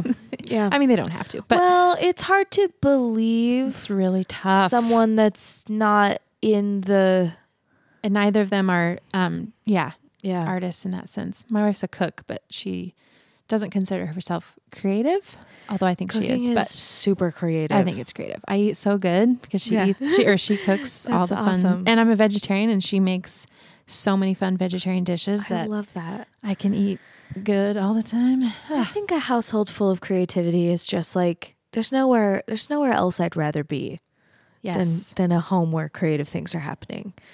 Will you just now I'm seeing Salt, Fat, Acid, Heat. Such a good one. That's the wife's. I'm like looking around your house Please and just do. being like, you're going to get a full on tour after. We have similar interests here. That piece on the mantle actually is a swell artist made that. Oh, cool. It's a Boise Capitol, right? Yep, that's the Capitol. Yeah. I want to get the name right. We can send me a picture so I can put it on the... Toby Davis. It's beautiful. So I want to start getting into some of like the more abstract stuff, but first, I'd love for you to just like talk about what you make, like your art. I love it. Yes. Tell us what you'd like for people to like know about what you make. Describe it. So most of my work is abstract, as you can probably sense from our conversation this far. But then I'll also explore with collage pieces that I'll incorporate in, or different mixed media. So like one piece will end up having charcoal, oil pastels, graphite, acrylic paint. My dog just barked. Her little voice is so cute. And so that's why I often label it mixed media, because it's not just acrylic paint. Right. And so for me, often I start with, I love color. Yeah. And so I often pick the colors. And then once I do that, then I'm a big pop culture fan. And also politics in the world and just the state of the world. And I'm always thinking about that. So anytime I'm making something, there's a theme, there's an idea I'm exploring. And so every mark I make is just like kind of an expression of that, where I'm feeling, where I'm at with that. And also with the Swell Artist Collective, we put on like 5 shows a year, give or take. Cool. And so what I love about that is there's always a theme. Cool. And so it actually kind of pushes me out of my comfort zone. Yeah. Because, like, what was one? Creating on a theme is recently. Yeah. So, it forces you to kind of funnel yourself toward a specific goal, which is mega creative.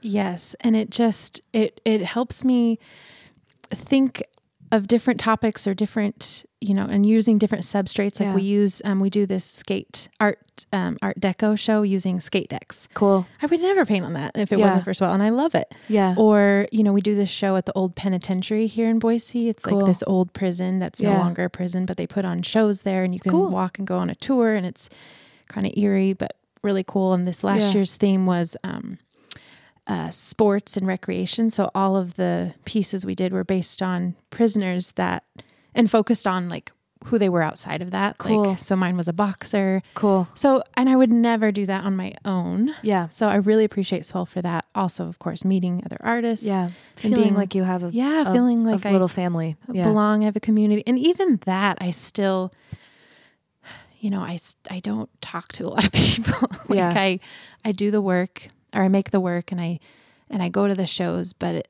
I'm still like, I get scared to talk to people. Not scared. Scared is the wrong word. Like, I don't know. It's hard. It's hard to, especially if your piece is in the show. I find that Like versus going to an art show where your piece isn't in it and then going to an art show where your piece is in it. Yeah. I'm so much more nervous for the one, and I'm sure that I'm not alone on this. Yeah. For when my piece is hanging, because I'm nervous someone's going to ask me questions about it. Yeah. Yeah. And I don't know what to say. And yeah. versus just going and hanging out. But I haven't found that. I think I'm just making this all up in my head. Yeah. Well, like one does. Your head is where the art also comes from. So, True. It's not like it's something we disregard. Yes. But yeah. So I've been very fortunate to have the space to create in our home here and also be a part of this group and not be afraid to try different things and not to pigeonhole myself. Like a lot of the times, like when you apply for, different shows or different things, they want to see a theme in your work. So they kind of have an idea who you are as an artist. And my work is kind of all over the place, but I don't mind that. I used to think, it all has to, you have to have some same cohesion or but something. What made me feel really good was, we had a show at this local business last year, this local business called Alter Egos, and they have really cool soaps and different things made locally, and other things really cool. And things. Treasures. Little treasures. Treasures is how we say it in Idaho. Right? Treasure. And Utah. Yeah. So fun. It's Idaho a really and cool Utah. store. Treasures. Yeah. So I had some coworkers and friends come to the show, and they were like, "Oh, where's your piece?" I was like, "Oh, it's back there." And she's like, "Oh, I'll find it. Don't worry." And she goes, "Oh," and she pointed it out from across the room, like, "Oh, that's yours." I was like, "Oh, yay! I have a voice, or I have a style." I would love for you to articulate what that feeling is. It was magnanimous. Yeah, having someone be like, "Oh, that's yours." I was like, "That's so great." Also, there's not a lot of abstract artists as well. There's a few of us. Mm-hmm. So still, like she could point it out, and that felt really, really good. Let's talk now about I like to save the abstract identity stuff for the end, and I think it's time. Already, this has gone by so fast. I've had so much fun. It's 11:30. We done did it. We did it. It happens. So, I never know how to begin these questions because they're so personal for people. Right. Yeah. But the podcast is called Artifice because I believe that there's always some way in which yourself and your art, there's some relationship there. Like it's not to say it's artificial, but maybe I'm just thinking out loud. Maybe in this kind of vein of this misunderstood thing that we were talking about that we both feel. Mm-hmm. Is there a story about that's kind of always lives in the stuff you're making? And if not that, maybe something. I'll try again. Okay. So I think for me, I think I'm always trying to,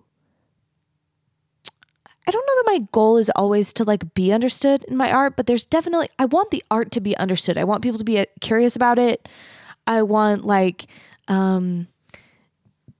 and for me, there's always a bit of distance between the art and myself. And it's not always on purpose. Sometimes it's because I'm making something that I'm not I'm processing it, Yes. So I don't know what the story is, but I'd love for you to talk about whatever that relationship might be between who you are and the art you make, the stuff in between it that we wouldn't know unless you tell us. Right. Is that yeah, it took me a second to get there. That was good. Okay. So when I'm making work, especially for these shows, and I know it's going to be on a wall somewhere, I really try to forget about that. Yeah. So I can really make the work that I want to make. And there are so many hidden meanings in my work that almost I'm scared to tell people about. Not scared. I keep saying that word scared. No, but just a feeling. I get it. Yeah. I don't, this is so personal and so deeply mine that it's in there and it's hidden, whatever it might be. That it's actually really fun though when it's hanging on the wall and people, I generally don't like to tell people unless we really get in a conversation, what it means all for the me. Easter eggs that are in there. Yeah, exactly. Yeah. I might tell them a broad overall, like what it is for me, but I really like to hear what they think and what they see. And often it's completely different. Isn't that amazing? Than what I planned or what was my intention. And I love that. I have that exact same experience with like my songs, my compositions. I'll write like a collection of words, like a little phrase. Right. And it has such a specific thing for me, which I'm thinking is like similar to like one of your strokes. For sure. It's like this little phrase. It's like 5 words together. And like, I've been so specific about it, but it's in a sentence and it's in a paragraph and you maybe wouldn't even, but then like, I kind of would like someone to notice it. Right. You want someone or ask to about it or does be this like, what's mean this? You understand me. You get or me. I almost like, I like just as much when someone's interested in it, but then their thing is like, I think I know what this means. And it's like totally different from what I thought. That's so cool. There's maybe nothing better than that. I agree. And so back to being understood. Well, it's so vulnerable putting your work out there. And we didn't even touch on the imposter syndrome feeling. We can. But that's real. I'm getting there where I'm starting to believe I belong. But it just goes with the fear of, I'm not good enough. I don't belong here. Like these people are like, what? They're so better. But that's not the case. Yeah. And so when someone does say, oh, that's totally your piece, like from across the room, or when someone points out lyrics and says, oh, that means this to me. And then it just lights you up and it makes you want to do more. That's how I feel when people make any comment about my work. I feel like that to me is proving that I do belong and that I created a reaction. I caused someone to react and to have a feeling or response, whether they like it or not. That doesn't matter. Yeah. It's as much now to me. It's more, did it make them feel something? Yeah. Did they think something? And when they point out something too, I didn't even notice that I did that. Like you do stuff like without even like subconsciously and it shows up in your work. Like I made a piece once and it had wings in it. So sometimes I have a little representational stuff in there. Sure. And it had wings in it and I didn't even realize it, but the shape of the inside of the wings in between was like like an hourglass, like the shape of a like figure of like a female, a lady body, a woman, perhaps. Didn't even notice I did that. Yeah. Interesting. Just things like that. Yeah. I get nervous to talk about my work, but every time I walk away feeling something, feeling inspired, feeling like, motivated to make more. Yeah. Which is fantastic. I think this is exactly like, when I talk about these artifice things, like I swear, in the 50 interviews that I've done, I have not gotten better at asking this question because everybody's answers are so different that then I think like, well, maybe like if I ask it this way, but like really like I'm so curious about like how people relate to their art. Sometimes I think like you take yourself and you put yourself in the art. Sometimes I think you make the art and then it changes you. Sometimes I think like you take a very certain part of yourself and that's all that goes into your art. And like the rest of you in your life, Yeah. So I never know what to ask because everyone's answers are so different. And I don't want the question to like project. And also, I don't even know if I answered your question. I barely asked one, which if I'm being honest is somewhat on purpose. I think I am a little bit extra doing a bad job asking it right at this moment. But sometimes it's like, I want to kind of just talk about it and then see what people say. Well, I feel like you asked the question and you brought up a few points and it's like, oh, I want to talk about this. That's perfect. That's what I do on purpose because I don't want to like lead the answer too much. But as you're talking and you're saying, someone else will notice this thing that I didn't even know I put in there. Like, do you think you did put it in there? I don't probably. Okay. For example, one of my pieces I did recently, again, for that Alter Ego show.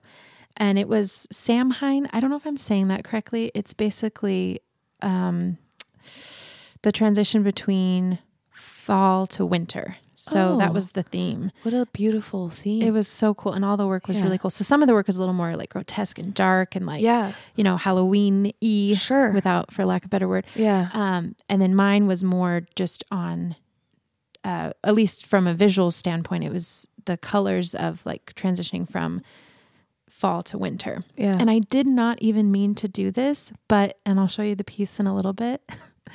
I made like a sunburst from the bottom going up and the colors, and it just happened to look like that. But those marks were made not in that order. But it was in my mind. So back to your question, maybe I did, but I wasn't even realizing I was doing it. That's what's cool about abstract work is you can just go. You can just go, and then sometimes, like you said too, it does. After it's done, in some cases, it tells me what it is. I feel so that way. Happens a lot, actually. Yeah, I might have an idea, and I have the colors, and I have the shapes, and I'm thinking things while I'm making it. I'm thinking about ideas or hopes or desires, and then something comes back at me like, "Whoa, you say something completely different." I fully have that same experience when I write songs. I almost never. I mean, maybe very rarely. I almost never have like a concept in mind. It's like you said. It's like these kind of. It's like a feeling. It's like a feeling. Yes. Kind of a type of a mood, or like I am pretty visual, so like I'll think about like what colors do I want this to feel like? Ooh. Like if it was in a TV show, like what colors, what kind of, see, that's hearing you. I want to interview you now and just talk about your music. Cause it's so, I think I'm abstract, but music isn't abstract. It's just like, well, I think there are notes. My brain is abstract. Like the way that I think about it is abstract. And then like later it's like, but it ends up being sentences. But I will take like a little phrase that like doesn't really mean anything.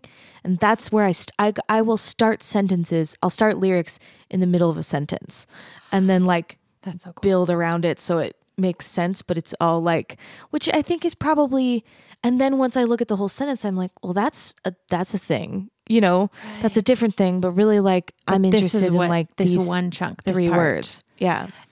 That's why I love like reading lyrics, when you get a record and you're reading the lyrics and you've heard the song a million times and then you read the lyrics and you where they break up the line. You wouldn't have thought, stanza. You wouldn't have thought that is one thought.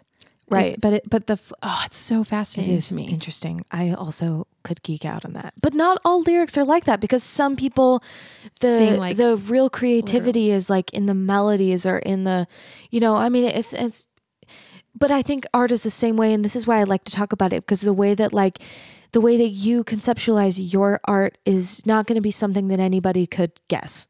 Which is why, like, I want to hear you talk about it. So I have maybe another question for someone who specifically does abstract. Do you feel like it reflects you? Like, do you feel like you are abstract? I love that question. And 100% yes. Tell me everything. Well, if you were to just plug into my brain and check out what's going on in there, I do feel like I have a lot going on, a lot of thoughts, a lot of fear, a lot of worry, a lot of hope. Yeah. I'm a lot of empathy. Like I have to really dose myself on the news and on different stories because I'll cry at commercials. Like I am so emotionally like I feel it so deeply. Yeah. So when I make work, it is me. Like, and sometimes too, you can kind of tell where I'm at in like my level of peace. Yeah. Because some of my pieces are very simple. Yeah. Some, very few. Most have like 20 layers. Like, and then like I take pictures as I go of my pieces. Like, and a lot of the time they never end up. Like you wouldn't even know that that's where it started because I do layers on layers on layers. And sometimes I'm like, oh, I wish I could like undo and go back 3 layers. I like it better there, but that's okay. Yeah. And so a lot of them are chaotic underneath, but then I clean them up and they're polished, And so that's kind of how me. You feel, interesting. Like I'm really trying to just, be present in my life, be calm, not worry so much or stress. Yeah. Okay. So I put that out there. Here's let me finish the question before you answer it. Okay. So I think this last thing you said of like, I'm cleaning it up on the top, that could be something that people could project like, well, that's not real. It's not authentic. I'm not one of those people. Do you know what I mean though? Yeah. Like, so can you tell me the story of like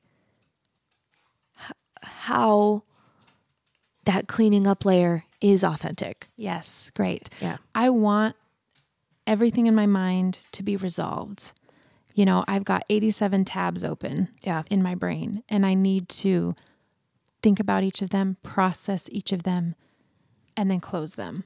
Yeah. Like if you have your Google Chrome open, I've got a zillion tabs open, and I can't just ignore them. Like I don't just like to brush things under the rug. Yeah. I need to really think about them and process it and then move on.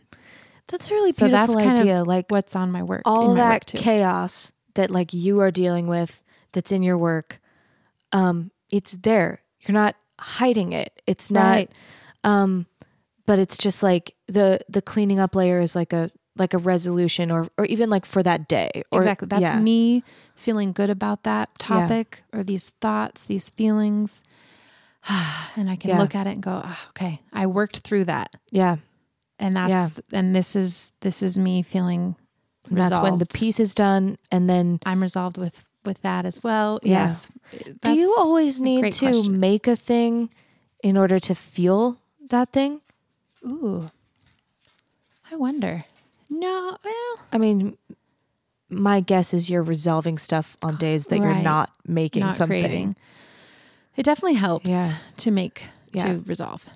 I know. I don't think always. Too. No. I was just talking about this with another artist also. I guess her episode just came out. I think I'm always you like film them or you record them. I record them, and then my process is 2 weeks before something's going to come out, I re-listen and like load the files into a template. 1 week before something's going to come out, I do my like full edit. She getting a treat, a toy. My dog is diving into her toy baskets. She's so cute. Her little tail. Yeah, like 1 week before I like do the editing. So like this is always like on any given week, I'm like doing an interview, like conducting a new interview, re-listening to the one that's coming out in 2 weeks, editing the one that's coming out in 1 week, and then releasing one. Oh wow. So it gets a little like, I forget, like, was I actually just having this conversation or did I just re-listen to it? Oh, anyway, yeah, I see. It's great though. It keeps my brain like always moving. I have like all these art conversations just like in a constant. How fun is that? It's the best. It's the best. And all sorts of art, like creatives. Well, I love it because like just as we're talking, like I feel like your process is really similar to my process, but we have totally different mediums. Yeah. Which is it makes me feel like lit up a little bit. Oh. Me too. But what was I going to say? Oh. Nope, can't remember. You were talking about, you're editing and then you're listening and then you've got. I was going to say something about a specific conversation that I was just talking about with someone else, but I can't remember. Dang it. It's fine. It'll come to you tonight when you're brushing your teeth, as all things do. It will come like the second that I'm like getting in my car. But I think my point is just that like, as when we're I know what it was. Oh, I know when we're making things, like sometimes we have to go into some chaos in order to like you got to like look back at that feeling. Okay, here's the thing. As you're having a chaotic day because we're human and the world is chaotic and news is chaotic and advertising is chaotic and our feelings are chaotic. You maybe have a regular practice of buttoning that up, like in your body. Like you just kind of like, good night, goodbye. And then, so that's maybe something that's happening regardless of whether you're creating. Then when you're creating, you have to like pay such attention to each of those chaotic layers, which can be exhausting. Yes. But then, I don't know, I think like that, I'm liking this idea that this chaos like exists and then you go like, goodbye. Yes, it helps resolve it. I love that because it's a good connection between like the work and yourself. And absolutely. And there's a piece that a drawing I've been working on for ages, and I kind of don't want to finish it because the theme, the topic is so relevant every single day. And it's titled Protect Your Peace. And the world, everything that happens all the time, we have to check in with ourselves and really protect your own personal peace. Yeah. And so it's the peace can't end because that's constant. That's I'll the just whole have to point of start a it. new one because I think it's about done and I need to start a new one. That That's sounds the like same a thing. series to me. Yeah. Oh, thank you. know, Good like, idea. This is all of this unresolved. Yeah. You're so right that these ones are one layer, you know, Yeah. they're drawings. It's just graphite on white paper. I love that idea. I love hearing how you are connecting like your experience with the creation. Yes. Is there anything else you want to say about like what it means to you to like be an artist? Well, I really believe that being our true selves is one of the most important things we can do. If you know, some people, they want to be remembered as XYZ. I just want to be myself. And if people remember that, great. If they don't, it's fine. Yeah. I just want to live my life as me. And me, I am an artist. Like that has been in my Guts. essence for my entire life. Essence is a prettier word than guts. Thank you. Guts. It's been in your guts. Oh, essence. Sorry. Nope. Yeah, Good. I totally interrupted you. It's been in your essence. You were saying such a beautiful thing, and then I said guts. That was good. Oh, that's good. Okay. Guts? Is that the word you were searching for? Guts, no guts, no glory, baby. I'm sorry. Also, you can please finish. Okay, let's focus. Focus up. Here we go. It's been in my essence. It's been in my essence, and that's what it means to me. I get to be me every day. How cool is that? You get to be yourself. Why not be yourself? That's fantastic. I don't want to be anyone but myself. And being an artist, I'm able to really lean into me and also leaning into my introvertedness. And all my friends are so understanding when I say no to all the things. Not all the things, but a lot of the things. Yeah. And they're like, oh, she's probably in her studio. And they're very okay with that because I'm not doing what others are expecting of me. I'm being me. And that's what being an artist is for me. Was that the question? Yeah. Okay. Yeah, I just wanted to know like what that means to you. Like what this idea of like, I mean, it's a very loaded word. It is. And for you, it's like just being myself. Being yourself. Yeah. Do you think that every self has like contributions to make? Like, we're so multifaceted as humans. I think so too. It's a very optimistic perspective. But I also think that like every person has like, you know, this word art, it carries with it like it's music, it's performing arts, it's visual arts, it's fine arts. I feel like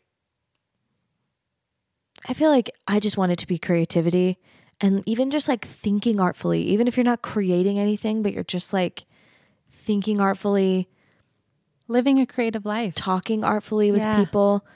Artfully. I like that. And I tend to believe that like everybody has like great potential in these ways. And I like talking to professional artists because like, what did you say? You said it in a really nice way. Like my job, guts, my life, like you said something like my life, like lets me like be my, like really lean in. That's what you said. My life lets me really lean in. Yes. And I think like, as I'm talking to professional, like, you know, professional artists whose lives make it easier. I mean, easy is a word, but make it easier for us to lean in to that stuff. I hope that I'll find like some little nuggets of things that like will make it people who aren't artists feel like they can lean in. Yes. To that, like whatever that is. Like I don't care what word we use, but like we don't even have to label it. Just some version of like who be the person that like only you can be, and like what does that do for the world? Into that. Yeah. Like I'm really big into hobbies. And so I want people to have hobbies, right? And so for me, you could, you know, Haley, puzzling, my wife, you know, that's her hobby, puzzling. And she also does woodworking. And I feel like if you're not you don't want to call yourself an artist or you don't feel like you're creative, find something that gets you in that flow state that like you're so present, like, you know, alarm goes off and you're just like, what happened? Like, you're so in that zone. That is the most beautiful spot to be in. And for me, it's art, and for you, it's music. That's like what art is. Yeah, like, that's what it is. It's just anything you're doing creatively that. Or like the opposite of a flow state where it's like the most chaos. Oh, which is also fun. Yeah. But you're still fully present. Yeah. Right? Do you feel that way? Yeah. But I think I'm just saying, like, you know, with all of the many artists that I've talked to, like we all have different stories about like what it feels like. I mean, I think I feel more like you. But you know, I know some artists who like the way that they explain it is totally different. Like what, can you give me an example? Like their process is just very linear, or I think sometimes really linear. I think sometimes like very methodical. Oh, yeah, no, mine's not methodical. But I think my point is like, I'm just, you know, thinking and talking with you is like, you know, the point is maybe to figure out like what is the thing that you do. It doesn't have to be a thing you make. It doesn't have to be a thing that like anyone else sees. But like, I just think there's like inherent value in like translating yourself to like some kind of a practice. Yes. Even if it's just, it lives in your brain only. And just expressing that and getting it out there, even if this, just to do it, this creating for the sake of creating. Yeah. Which I resisted for so long. I only created because, like I had mentioned earlier, because people will like this. Yeah. Versus creating because it's in you and you got to get it out there, and it's delicious and it feels good. Yeah. And why not carve out time and space and put the energy in doing things that make you feel good? Why not? Why not? There's no reason why not. Like it feels good. like don't let the fear of failure or it not being quote unquote good enough or whatever, like just do it. Yeah. Go for it. Whatever that is, whether it's anything, starting up anything, a hobby or picking up a paintbrush, whatever. Or like just learning about a new idea, you know, like just that like, kind of learn momentum. The map, the globe. Yeah. Where are things? Dude, geography, where are things? Like things like that. The other day I was looking at a map that wasn't like the typical laid out map. And I was like, this one's Alaska is right by Russia. And like, I did not know that. Like just like the world. Yeah. I was like, who knew? There's people everywhere. It's huge. There aren't people everywhere. Not everywhere. There are. There. Antarctica? Oh, you're so smart. There are people there. They're scientists. Totally. They're not like they're not indigenous to Antarctica. Right. But they're there. Emily, will you tell me on this day your dream collaboration? Oh. It's my final question. I have a list of a million. No, tell me the one that like sits just one on you most today. Oh, just one. That's you can so tell me hard. a few. Okay. Oh, dream it's your collaboration. podcast. Okay. I'm going to list two people. Okay. It's hard to narrow it to two. I mean, they can be in a collaboration with you. Like you can all be together if you want. Or it can be two separate projects. We're going to all work together and it's going to be amazing. And it's going to be Janelle Monáe and Lucy Liu. Lucy Liu, many people might not know this, is an amazing artist. Really? She creates these beautiful paintings. She does she also does sculptures. Amazing. And she takes photographs, and she made this really cool collage flag, and all of her work has deep meaning. You can just tell that she's and it's stunning. And I had no idea. I don't even know how probably Instagram. I found her. That's awesome. And Janelle Monáe. And Janelle Monáe. I mean, all of the things, whatever she wants to do, let's just collaborate. Yeah. She's just amazing. That sounds great. She's on my list too. So she's great. And, but Lucy Liu, her work is very inspiring to me, and check out her work. Yeah, I will. That would be fun. Those two. Oof. Okay. And then last, tell everybody where to find your work. Oh, wonderful. Okay. So my website, emilyhannigan.com, HANIGAN. So not there are two N's, but they're not touching. There you go. Yes. .com. .com. And then also Instagram at Emily Hannigan Art. And that's it. I keep it simple. I don't have Twitter. I don't have Facebook. Instagram is the right one for a visual artist. I like it. Yeah. And I'm not very good at posting. I have a couple of friends who are like, they get really excited when I post and do stories. And I struggle with the social media It's thing. okay. It's hard. But anyway, I am active on there. So okay. EmilyHannigan.com @EmilyHanniganArt. Emily, thank you so much for talking with me, being an instant friend. I had so much fun. Thank you too. so much. Thank you. Thanks for listening to Artifice. Our music is by Jerem Hansen and artwork by Sarah Keel. If you'd like to recommend a professional artist for an interview on the podcast, please send me a note through my website, emvocals.com, and don't forget to rate, review, and subscribe. Thanks again. Have a great week.